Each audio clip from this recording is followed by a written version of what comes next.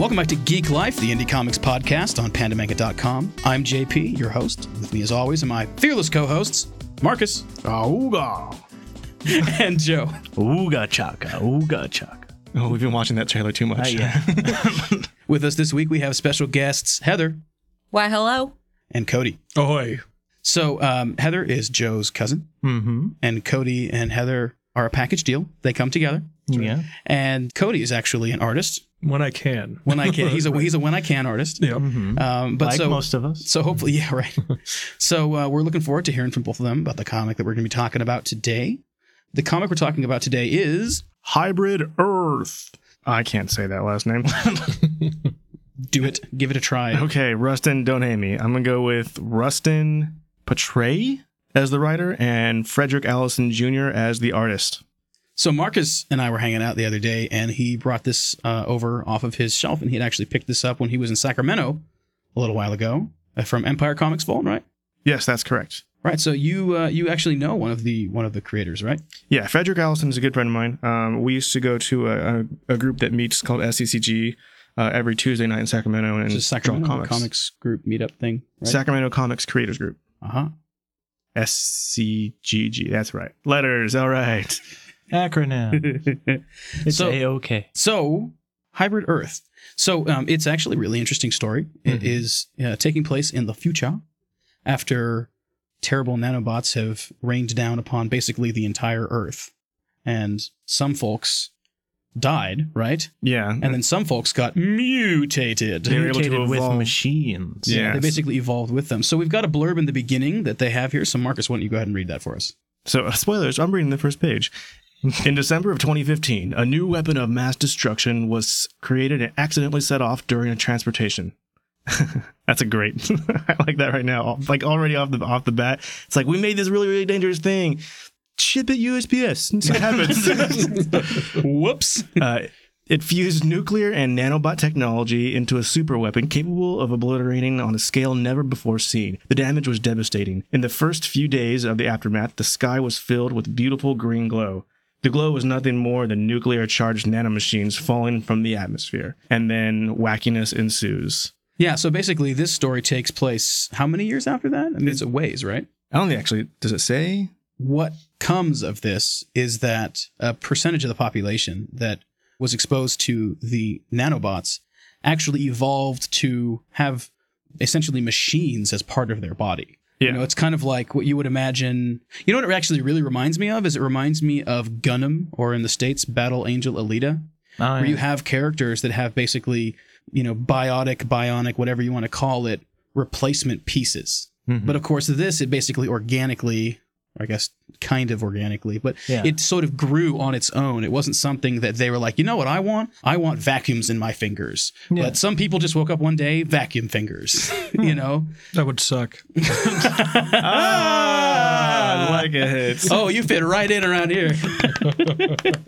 So, It's got a little bit of the Akira sort of thing. it does. too. It does. It's nice. It's cool because it's very cyberpunk. Let's get that out of the yeah. way right away. Very cyberpunk, which right away basically gives Joe and I like a giant sci-fi boner Mhm. because we love ourselves some cyberpunk all the way back from the days of Shadowrun. Oh, good.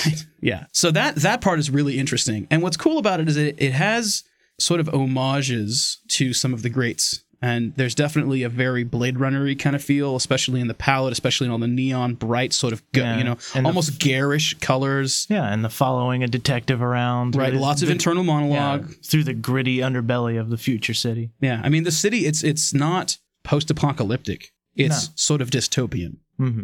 Because there's definitely a, you know, normal, Yeah. sustainable society going on, but there's this sort of subculture of people. What do they call them? Hybrids, right? Yeah.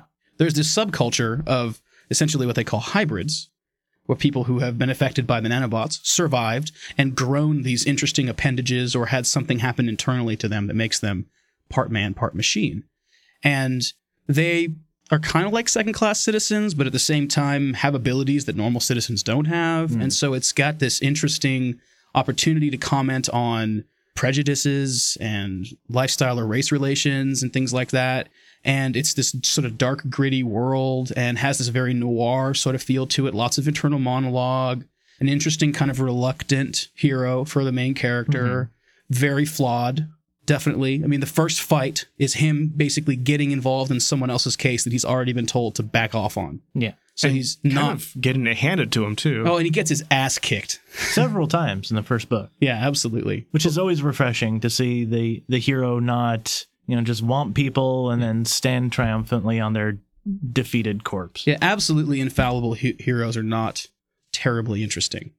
Personally, I'm a huge fan of the kind of reluctant hero, which seems to sort of be who our main character is. Some are born great, some achieve greatness, some have greatness thrust upon them. And some thrust with greatness. Sorry, that was bad. So it starts out with our main character, right? And his name is Xander Hastings, and he's a detective. And looking into someone else's case, basically. He seems to have some history with the case. It's not real clear why he's super motivated to get involved in this, but it's definitely personal, it sounds like. Yeah. And basically gets his butt kicked. And then his little floating... You know what it reminded me of? It's this little floating robot guy, but it reminded me of the little training bots in Star Wars. Oh, yeah. They kind of float around and zap people. Yeah. Yeah, right. It's his R2-D2 guy, basically. Yeah. There seems to be a little bit of a relationship there. Softball-sized robot. No, he even calls it R2 at one point. Oh, yeah. But he basically, the name for it is actually Link. And did you guys notice that he doesn't do a lot of winning battles? He basically gets his butt kicked and eventually is like, fine, Link, can you just save me now? And his little friends zap and just zaps people and then he wins. But he can't actually legitimately win a fight on his own. I think he's got to get credit for trying. Oh, absolutely. Well, at least he's trying, but I would too call in the softball-sized shocking death machine to come take over if I'm losing hard. Absolutely. Yeah. And at least he can take a punch as well. He most certainly can take a punch. He takes it right in the face a couple times. And he's just a squishy human. Yeah. Right. In a world dealing with all these hybrids. Because as you can imagine, the criminal element is most of the time, seemingly so far anyway, hybrids. Yeah.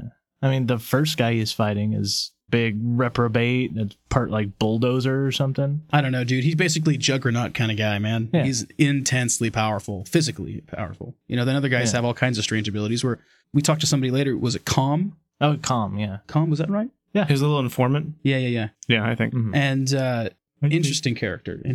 So anyway, we've chatted a little bit about the basic premise. So what did we think about the story? Like always on the Geek Life podcast, we break it into two sections. We'll first talk about the story, the writing, the character development of the universe, and then we'll break off and talk a little bit about the art. So first, keeping our comments specifically to the story and the world, what did we think? Well, you hit it right on the head when you said that it's a great noir type story. Definitely. Not to get too much into the arts right now, but the amount of black and darkness there is in this story lends it to that sort of feel.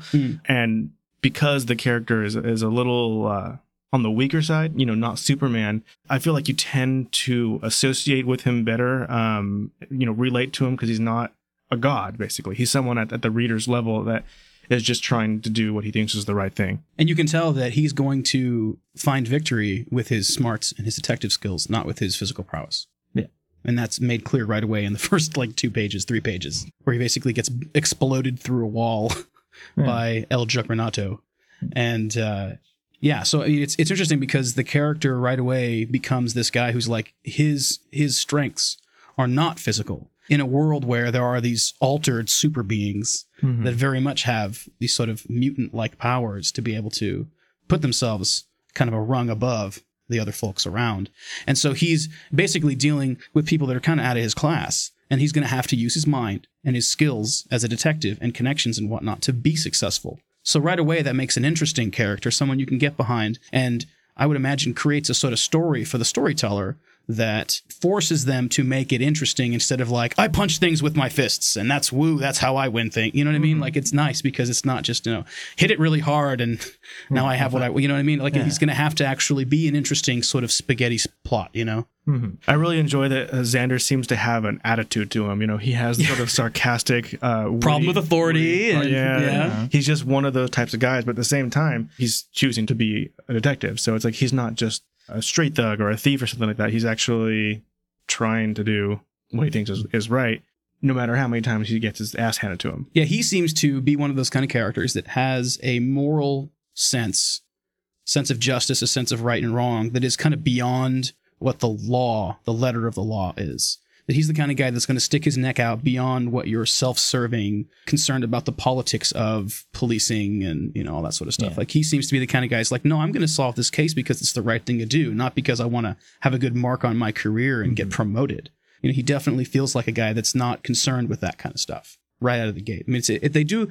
So I think what all this is to say, just to sort of combine our thoughts together here, it feels like there's a lot of really good character development that happens right in the beginning. Maybe not development is maybe not the right word, but they communicate who the character is Yes. in a very clear way, very quickly in one issue, and still have some interesting things happen and leave you with kind of like, I want to know what happens next. Yeah.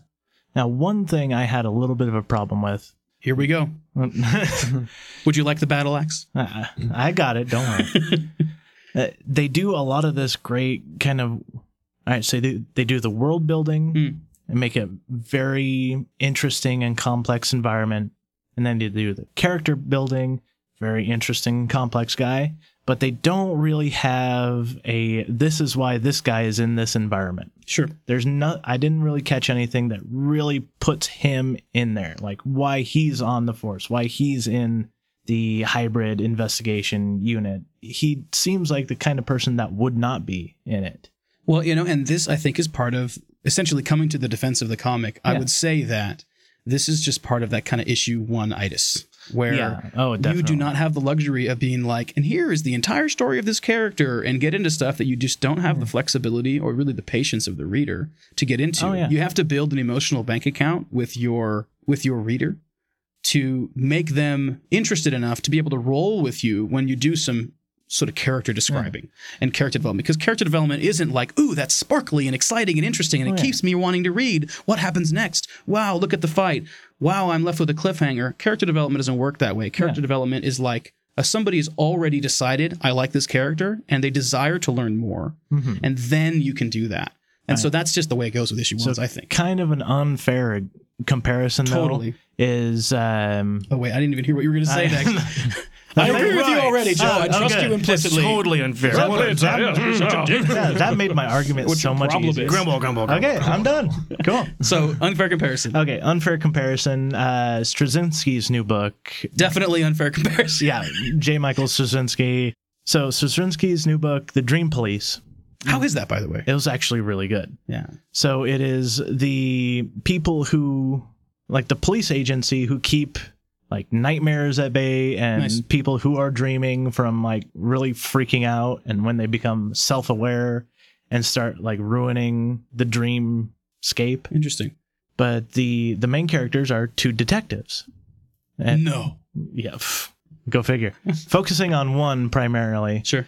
And the way he introduces them gives them like this really interesting character build, but also kind of tells, all right, so this is why he fits into this dream world that is also so it built shares up with you really. some of his motivations, but still is not a slog. No, it's not like a 10-page introduction of the Game of Thrones lineage recap. This feels like an unfair comparison. It is. I feel like you're being unfair right now. But I do think now. that if you're going to establish this world with all these bionic pieces and stuff like that, why is this guy in this world? Why is he important? And if you don't have any connection whatsoever, it gets a little disjointed. Totally. Yeah. You don't really get a connection with the character until you know why that character is so important in this world. Absolutely. So. Yeah, I agree with you. I do. I wish that there was a little bit more explanation. Yeah, just needed that little bridge. And it doesn't need to be a lot. No, it doesn't. No. But I would argue that it is very difficult to make that work in issue 1 and make us still want to read issue 2. Yeah. And so... I agree with the issue 1-itis. That's your opportunity to snag them and make sure they want to come back for number 2. And my life story is not going to cover that. It's not going to get anybody excited about it. But I think there's still a little spot to just kind of tie it together and go, that's why. It could have even been something as simple as, something happens to the character or whatever, and just under his breath is like, not again, and then runs off. Like, that's enough to be like, okay, there's something going on here. Right. So it doesn't have to be a lot. I agree with you, Heather. It doesn't have to be this big explanation. Yeah, but I do think that it takes a lot of finesse, and it's not easy. When he's fighting with the Juggernauty guy... Juggernauty. The nice. Juggernauty. Or El Juggernauty. That's next year's Halloween costume. Thanks for that. That's going to be good. You're welcome. Yeah. So, yes. The Dominatrix Juggernaut. All right. That's a meme. You think that's a helmet? Okay, sorry. Oh, stop apologizing. Yeah, those are good. You're sitting in a room with just a bunch of ridiculous pictures on the wall. Yeah. It's all good. Anyway, you were saying, so with the Juggernaut guy in the beginning. Yeah, if he had just mentioned, like, what does he say about him? Like, this is the most intense hybrid I've ever come across. If he had mentioned, like, when he first came across him or why he's sneaking in on this guy's case, just that much would be... Or even some foreshadowing. Like, yeah. Just a picture of maybe a hybrid person that he was in love with that, like, disappeared. Or, who was that? I do feel like this is all sort of colored by the fact that this is an indie book, right? Yeah. And so... if we're talking about it on this podcast, there is a level of expectation for there to be rough edges. Oh, yeah. Not saying that everything isn't solid in here. Sure. You know, if that's the one problem I had, that's a good start. You're but in I good do feel shape, like... Yeah, sorry, go ahead. I just said, yeah, if that's all that's wrong, that's the one thing, you're in good shape, right? That's the worst thing you could do, yeah. I do feel like, to Heather's point, I do feel like it is kind of like a little bit brute force storytelling, you know? It's not... there's not a lot of finesse. It's kind of like... point A to point B, keep going, tell the story, don't really explain the motivations, push forward. Yeah. It's almost like kind of reading an outline instead of drawing these connections between things and getting you intrigued about why, not just what. Now, that's not to say that this doesn't make you interested and curious about what happens next, and I would say that the way this issue ends is very effective, and it makes me really want to know what happens next. But at the same time, I think that probably would be one of the weaker points of it, but really it's not, it's not like enough to make me not be curious. If I saw the next issue on a shelf, I'd grab it right away. Yeah. See, and I actually don't perceive that as a problem, really, because for me, there's a certain payoff when you don't know any information about what's connecting this character to the story, and you sort of get used to the idea that they're a character in this landscape, and they're just sort of going by the numbers, and they're, doing their routine, and then all of a sudden on one issue, it hits you with like, and this is why it's extremely important. Sure. And then I'm just like, oh snap! This guy, one time he had a bionic friend, and it's a really strong. They shoot my bionic dog. Yeah, whatever way he connects, Xander to the world, right? Which is something we have to look forward to. It can be something that hits you really, really hard. Like for example, the new Teenage Mutant Ninja Turtles, the cartoon series, TMNTs on Nickelodeon. I haven't read the comics a whole lot. But my 5-year-old loves the cartoon series, so we watched that. And when they first, spoilers, when they first reveal that Karai is actually Splinter's daughter, like, I was like, what? There was nothing leading up to that point whatsoever, and I'm extremely satisfied that I have this information now. And I get really, really stoked. And you could probably go back and watch stuff and see, if it's done well anyway, that has been taken into account the whole way. Exactly. And it wasn't just be like, we need a plot change. Bang, there we go. This person's related to that person. Yeah. So for me, the not linking the character quite to the situation that he's in isn't a big deal, because I just see him in the first issue at least as just the protagonist. And if they decide to throw a bombshell in later on why it's significant that he's in the situation, then all the better for me, because I get that rush of like reader's adrenaline that goes along with being rewarded for reading more than one issue of story. Right. I definitely agree. But a plot twist is different than the kind of crucial information of what this guy is doing here. Having the clear motivations, I think, was the concern. If watching the Turtles, they had never mentioned the ooze, and it's just 4 giant turtles kicking ninjas' asses in downtown New York. It's not that bad, though. No.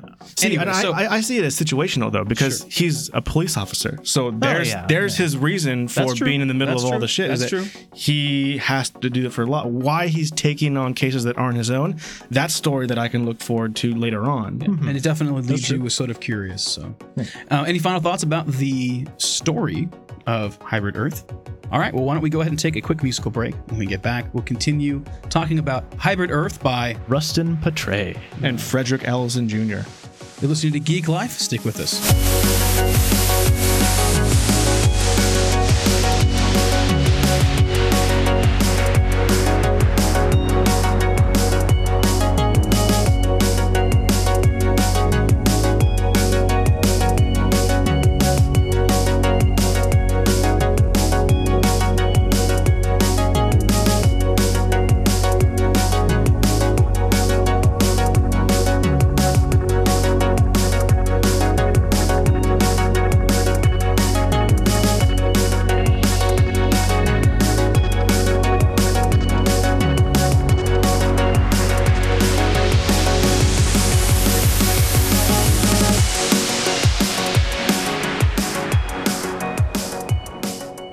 Welcome back to Geek Life Podcast. We're talking about Hybrid Earth by Rustin Petray and Frederick Allison Jr. We just finished talking about the story. We're going to get into the art in a second, but I was thinking about story, and I was thinking what would be better than be able to read a story without having to read. And I thought, if I could hear it. And then I thought, I'm a brilliant inventor. I'm going to make millions. But then, audible.com already gives you that opportunity. Bastards. Nice. Beat us to it. It's just like the time that I thought I made up the plot for Quantum Leap. It just, that realization sinks in and you're just like, man, that wasn't me. So the Geek Life podcast is sponsored by Audible. You can go to audibletrial.com/Geek Life to get your free audiobook download and try 1 month of their excellent service. For that entire month, you get 30% off of their incredibly huge catalog of, I want to say at this point, over 200,000 books. Bigger every day. Absolutely. And we really genuinely do. we all really genuinely use it. It's a very good service. And because of that, Joe has a recommendation. Joe? So in the cyberpunky vein, I have Cinder by Marissa Meyer. So Cinder is a cyberpunk Cinderella. Nice. That sounds awesome. Yes. Humans and androids crowd the raucous streets of New Beijing. A deadly plague ravages the population. From space, a ruthless lunar people watch, waiting to make their move. No one knows that Earth's fate hinges on one girl. Cinder, a gifted mechanic, is a cyborg. She's a second-class citizen with a mysterious past, reviled by her stepmother and blamed for her stepsister's illness. But when her life becomes intertwined with the handsome Prince Kai, she suddenly finds herself at the center of an intergalactic struggle and a forbidden attraction. Caught between duty and freedom, loyalty and betrayal, she must uncover secrets about her past in order to protect her world's future. Oh, that sounds really cool, actually. I hate being stuck between duty and anything. It's true. It was really good, really well narrated. Again, like so many female narrators, the guys all kind of sound the same. But that's how we feel on the other end. Yeah, it's a problem from both sides. I have heard horrible male voice actors doing females. When I listened to the Maltese Falcon, the guy who did it did every girl's voice very breathy and light, and it just sounded awkward. That's how we sound. Don't you know? But Cinder, first book in a trilogy. Oh, wow. How many books are there out right now? I think all 3 finally came out. Nice. So it's a good time to jump something on you could just consume. Get the first book for free by going to audibletrial.com/Geek Life. And then you can check out the next couple for 30% off, or just get them as the wonderful credit comes around. It's like Christmas the first of every month. It's like, bing! Okay, next credit. Find something to listen to. Your credit's here with suggestions. Screw the suggestions. What's my wish list? Yeah, right? Next, what's the biggest one I can get? Yeah, what's the longest one? I'm cheap, man. 40 hours deal. For $15? Yeah. Woot. Cool. So Cinder by what was the... Cinder by Marissa Meyer. Definitely have to check that one out. Thank you for your recommendation, Joe. Again, if you forgot already, you can go to audibletrial.com/Geek Life and get a free audiobook download and 1 month of their excellent service. Cinder by Marissa Meyer is a really good place to start. Wait, I forgot the link again. One more. audibletrial.com/Geek Life. audibletrial.com/Geek Life. Okay. No. Do. So we were talking about Hybrid Earth. We talked about the story and the writing and the stories and the words already for a little bit. So why don't we go ahead and jump into the art of Hybrid Earth? Who'd like to go first, Marcus? All right, sounds good. Okay. Thank you for volunteering. I'm a little biased because Frederick is a good friend of mine, but when I first met him... So it's going to be me who's tearing it apart today. Yeah. We'll see. When I first met him and he started coming to the meetings, I was immediately... I'm sorry, I just sounded like you guys met him at AA or something. We put down our booze for a second. We drew some comics. No, I was pretty immediately struck by, he's one of the more talented people in this group. I know his working style, his format. All of the art in the book is him. Yes. Yeah. And I know that he doesn't draw typical pages. He will draw small clippets of every panel he wants, cut them out of the page, and then Photoshop them into one completed page. Interesting. It's a different process than what I normally do for my comic, but it works. I would never have guessed looking at the comic that was the technique that he went by. It works mostly. What's the objection for that method? The one with there's a particular panel. His beat up face and the guy behind him. Yeah, there's a particular panel, and is it early on? Hold on. No, it's later in the book. I know what you're talking about. Well, that one. The half-face one? Yeah, so that was one of the things I want to talk about later on, so why don't we just save that for later? But suffice it to say, it's like a love-hate sort of relationship with that particular page, because it's a great frame layout and a really cool idea, but it falls flat on its face because of inconsistencies between the drawing from one side to the other. Pun intended? Anyway, so no, I agree that with that particular panel. But that's really interesting. We'll talk about that later. Things. But for the most part, I would say that it's very unconventional. Yeah, and you're right. It does work. Though. It does work. Yeah, because I wouldn't have thought that was what he was doing just by looking at the pages. Well, I'm sure that there is a thumbnails that he's doing in some capacity. He's still planning things out. Oh, for sure. It's not just like, no, I'm just going to draw a bunch of pictures and squish them together somehow. I mean, it looks very on purpose, which is good. So how do you feel about, he has a very sort of sketchy style to his line. He doesn't do solid black lines so much as he... Yeah, now, okay, here's the question. Since you know him personally, perhaps you can actually answer to the actual process. Does he ink, or is it scanned pencil lines? You know, I don't... Because it looks like scanned pencil lines. I don't think he inks. Frederick, if I'm wrong, you have to punch me in the face next time you see me. You agree, Cody? Yeah, it does look like scanned pencil lines just from... I mean, and that's not a bad thing, right? Yeah, but it looks like that's what it is. That's tough to do. It would be tough to do with pen. So for me, I think it's mostly successful. I think that when you do scanned pencil lines, you run the real risk. Okay. If you do scanned pencil lines, but it's not a black and white comic where the pencil is used to describe value, but the pencil is simply used to make contour and line, then you run the real risk of having it look unfinished, sketchy would be another term that you use. But at the same time, this comes across as gritty more than unfinished and sketchy. Which can fit into the noir Which fits setting. very well. And so that's why I want to say that I would say 90% of it is very successful. The line art is very successful. However, there are a couple parts where there is some things that were perhaps over-described with the pencil, which is perfectly fine if that's all you're using to describe value. But when you're doing color to make color and value happen, and you're using lines to describe form, you're going to try...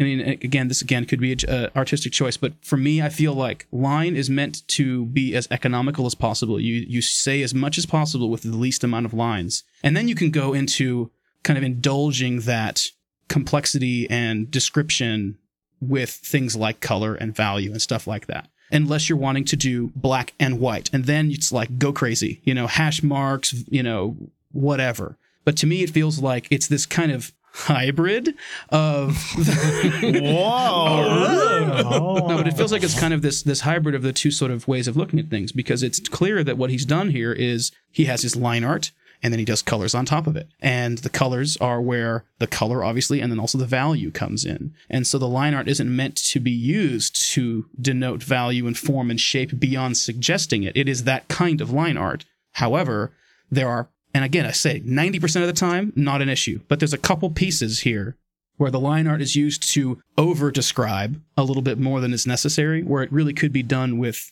something else or just be left out altogether. And at those times, being that when you describe more things like that, when you are doing things like, sort of shaping things and adding value and whatnot with pencil, the pencil's lighter. And when you scan something in and at the end of the day, you fiddle with it on the computer so that it's either black or white, so something or nothing, then the lines that are lighter don't have a very clear look to them. They look kind of, you know what I mean? They look like scanned overexposed pencil drawings. And so unless you're defined and clear with your pencil drawings, or you use pencil to make everything and you don't, get that overexposure look, then I think that you run into the problem that he runs into at places. But when I first opened up the book, the first thing I look at is the line art. And I went, uh-oh. I saw that and I thought, oh no, I'm not going to like this. And then I read through it and I really liked it.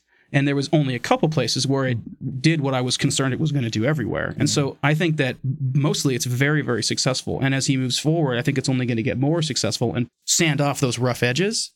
Would you say that normally this isn't your favorite style of drawing, but with this particular story, it works for you? Totally. No, it totally works. And by the time that the really garish colors kick in, when they're further into the timeline, the kind of rough pencil art makes it look really gritty. And like you said, really brings up a lot of old Blade Runner. Well, yeah, I mean, if you read old noir movies, that's what was coming next, you guys. If you watch a lot of old noir movies, it becomes less and less about clearly defined individual forms like cutouts, and more about just sort of the shape of everything sort of globuled together, if that makes any sense at all. I'm totally not using good terms here. This is at the fringes of my ability to describe things. No, I've read globule in the dictionary. You're good. Globuled. I think I used that the other day. Yeah. So I guess sure what I'm it was a saying Maya Angelou poem. Yeah.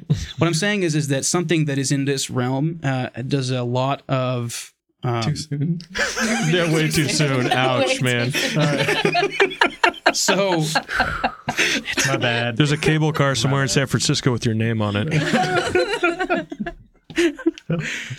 That just happened. All right, so when you're doing something like this, something that is definitely heavily influenced by the sort of noir detective idea, that theme, that feel, there's less emphasis put on super huge amounts of detail, and every single thing is totally perfectly explained with the art, and it's more about like a good noir film has way so much black in the entire screen, and then just a couple things are just like the edge of the moon, just barely described, but that suggests everything else that's going on. And if it's done well, it works really well. And so you don't need to have all the little nitty-gritty details. Like this one that we're looking at right here, there's just half the side that is being lit of these different people's faces, except for the main character, who's got a brighter light on him and a different color light on him.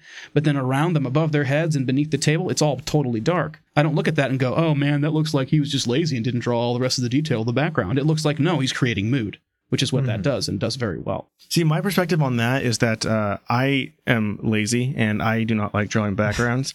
And if I can fudge it, then I will. And so when I see another artist, or if you can be like, "Hey, Toner, just come up with something." Yeah. Hey, Toner, just fill this in. Whatever you want to do. Yeah. If I see another artist who doesn't do a lot of heavy backgrounds, then my immediate assumption goes to, oh, they're like me, they're lazy, sweet. But I mean, whether this was the clear intention to not have background art to make it more noirish, I don't know.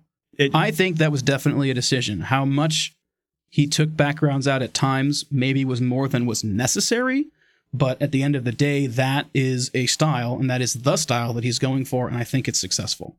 I think what really works, especially with those background-less panels, is there's a lot of different lighting techniques throughout this comic. And the lighting is very successful, especially that third page where the main character gets just blown through something. The way that he has done the sunlight pouring into there, as the character is flying through the air, with and then against with bricks flying through the air, and then the background against the wall, the character's shadow is cast. It's such a great shot. That's a really great shot. Yeah. That's probably one of the strongest panels in the entire comic. But I mean, because there's so many light sources and in such a dark environment, it's such a dark story, it lends itself to the artist being able to be very, very creative. So like Link, for example, in all these dark panels. Link being his little robot buddy. Yeah. Link has a light coming off of it. So there's almost always a cast light on Xander from Link, if not anything else. There's most of the time multiple light sources, which is not something I envy him having to draw. Oh, no kidding. Especially in the club scene when there's different colored light sources. Yeah. And he's like... And they're moving, too. Yeah. What I would be curious to see is to see this printed on the old newsprint, where the garish colors were totally normal for like old comics. We were talking about this a while ago when we were looking at the giant Wolverine book that had all the great older Wolverine stuff. Specifically, we were talking about I want to say 84. You never get that right. Anyway, the 80s run. Now, I don't know. Now you're not Maybe it was 86. Whatever. Anyway. So the 4-issue miniseries where it was sort of Wolverine's maiden voyage on his own off in Japan. That is amazing and looks great in the original comics, but when you see it reprinted on the glossy, it looks like offensive how bright and colorful it is. It's because the colors, I think, were overstated when they sent them to the printer, knowing that being printed on the kind of with the techniques and on the kind of paper they were using, it was going to mute everything a lot, and so it came out looking the way they probably wanted it to look. But then when you see them printed out later on with the more modern stuff, it's kind of like, oh God, that's bright and so why garish. Is everything pink? Yeah, it's like it's all pink and fuchsia. There's oh God. And so that's something that was interesting about this, is that it was so bright and crazy that at moments I was like, I wonder what it would look like that. But I think that instead of getting to that garish, unpleasant sort of level of colorful, it stays in that cool neon highlights that make us think cyberpunk. Mm-hmm. And it still works. There's a couple pages that are just one color, all monochromatic, that normally I really like, and I liked it better when there was multiple colors. There's one panel in particular that I feel like the dark style of this comic didn't help, and it's when they first introduced you to the character of Calm. It took me a couple of pages to realize that he had been mutated with this satellite in his chest, because everything is so dark in the first couple of panels that he's in. It just looks like other miscellaneous stuff around him, sort of thing. And it's not until that he actually uses the power that comes with this mutation that he has that I actually like, oh, okay, that's a part of him, and it actually clicked. Well, in half of the scene, he is sitting with like more than half of his satellite covered up by the table. Yeah, so you can't really tell. I thought he was like grabbing a bar stool. No, that is a satellite in his stomach or chest. Okay. Or it took Hence me the name too. Calm. I got a couple pages out. I was all, oh, that's what that is. That Yeah, looks right. like, he's sitting in a chair backwards. Yeah, that's probably the biggest glaring character design flaw that I've seen in all of this. Otherwise, the characters are somebody I can really get behind. I like it, but I don't know, dude. The guy with the giant satellite in his stomach, it's just kind of like, really? Like, I really didn't like that, especially because it didn't work very well. It looks and feels clunky. Everyone else has interesting, sort of more sleek. I mean, yeah, it looks like metal's growing out of their shoulder or something, but it still sort of assumes the human-like shape. But that is just like, and now something that we recognize that's electronic, just like mounted on something. Well, and you know how much calibration it takes to get any stations with the satellite alone, right? So this guy's got to stand at the perfect spot to get, boxing later. And he has to look in the app all the time to angle himself, 2 right? degrees to the left now. Yep. Yeah. I will say that, on the subject of the characters, I like that no two characters look alike. He did a really good job, I think, of differentiating. And even the background characters that are just throwaway, you see for 2 panels and they're gone. yeah, but They look like different people. and they're recognizable from one panel to the next, too. And I feel like he had really good facial expressions throughout all of it. Like, you could tell what they were going through in that particular panel. And Definitely. it stuck out particularly with Calm, because Calm goes through a range of emotions when he goes from being interrogated to being the aggressor in the situation. And I thought it was conveyed really well with facial expressions. I think one final piece I wanted to say is that the effect of the nanobots is so cool. I can really visualize what that would really look like. There's a misty green cloud with ethereal type sparkly Firefox Phalite type stuff, just sort of sparkly shit. Like, it's really, really well described. It looks really, really good. And I can just imagine what that would look like in real life or in a film or something like that. And that's so successful. Really, I mean, like, of all of the effects, that one was one that stood out to me in a big way.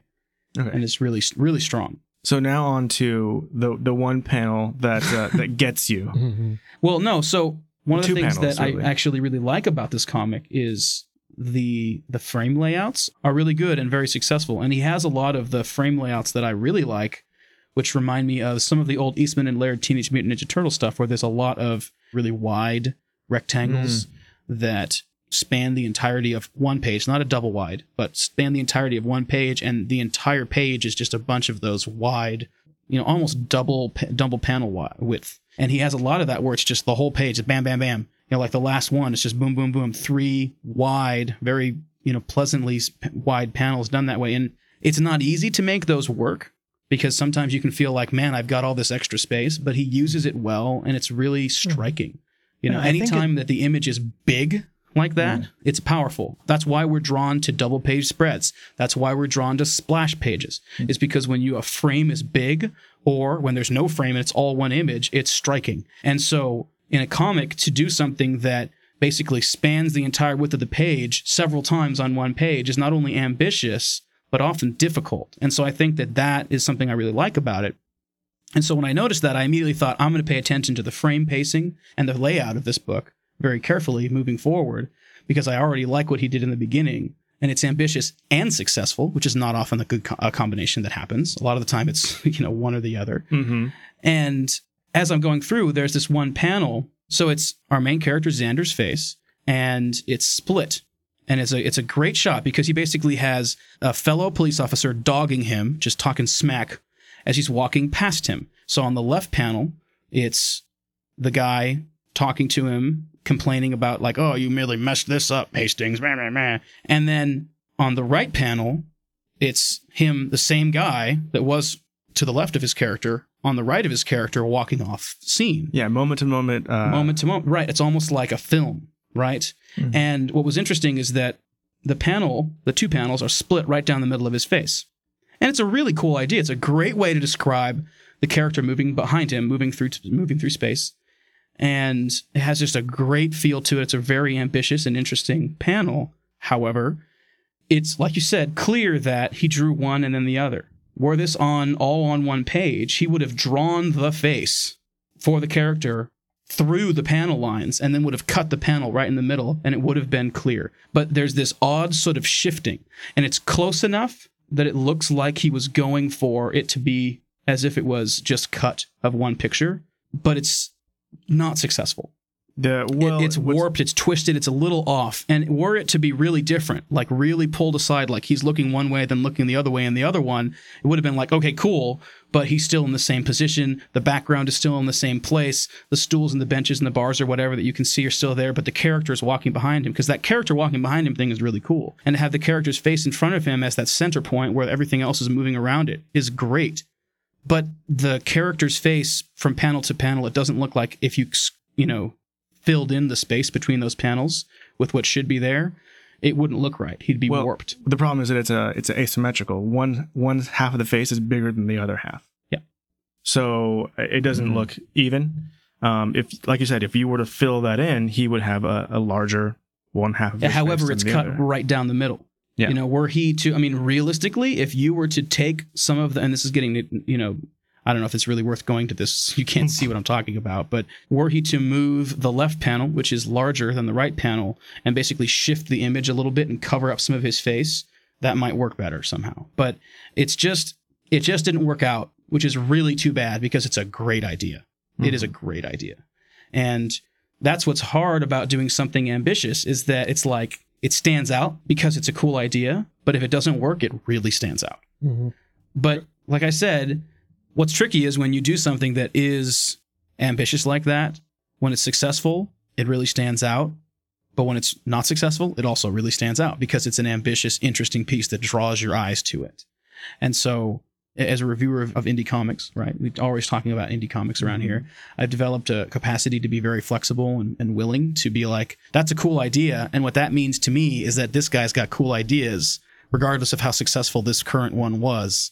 To me, that means like, this is someone to pay attention to. This is something to support, because that's what indie comics are about. That's what independent art is about. It's not they've arrived, because it wouldn't be independent if they had arrived. No, right. They're not at the peak of their career. That's not how it works. And so when you're looking at someone who's putting out an independent comic and they do ambitious, challenging, cool shit, and it works mostly and sometimes doesn't work, that means that it's a super successful comic for me. That all being said, the objection that we have is to an unsuccessful execution on a very successful idea of 2 panels of 20 plus pages worth of artwork, most of which is really, really good. Yeah. But you asked me to explain my perspective on it. You wanted me to go into it. Yeah. So there. Yeah.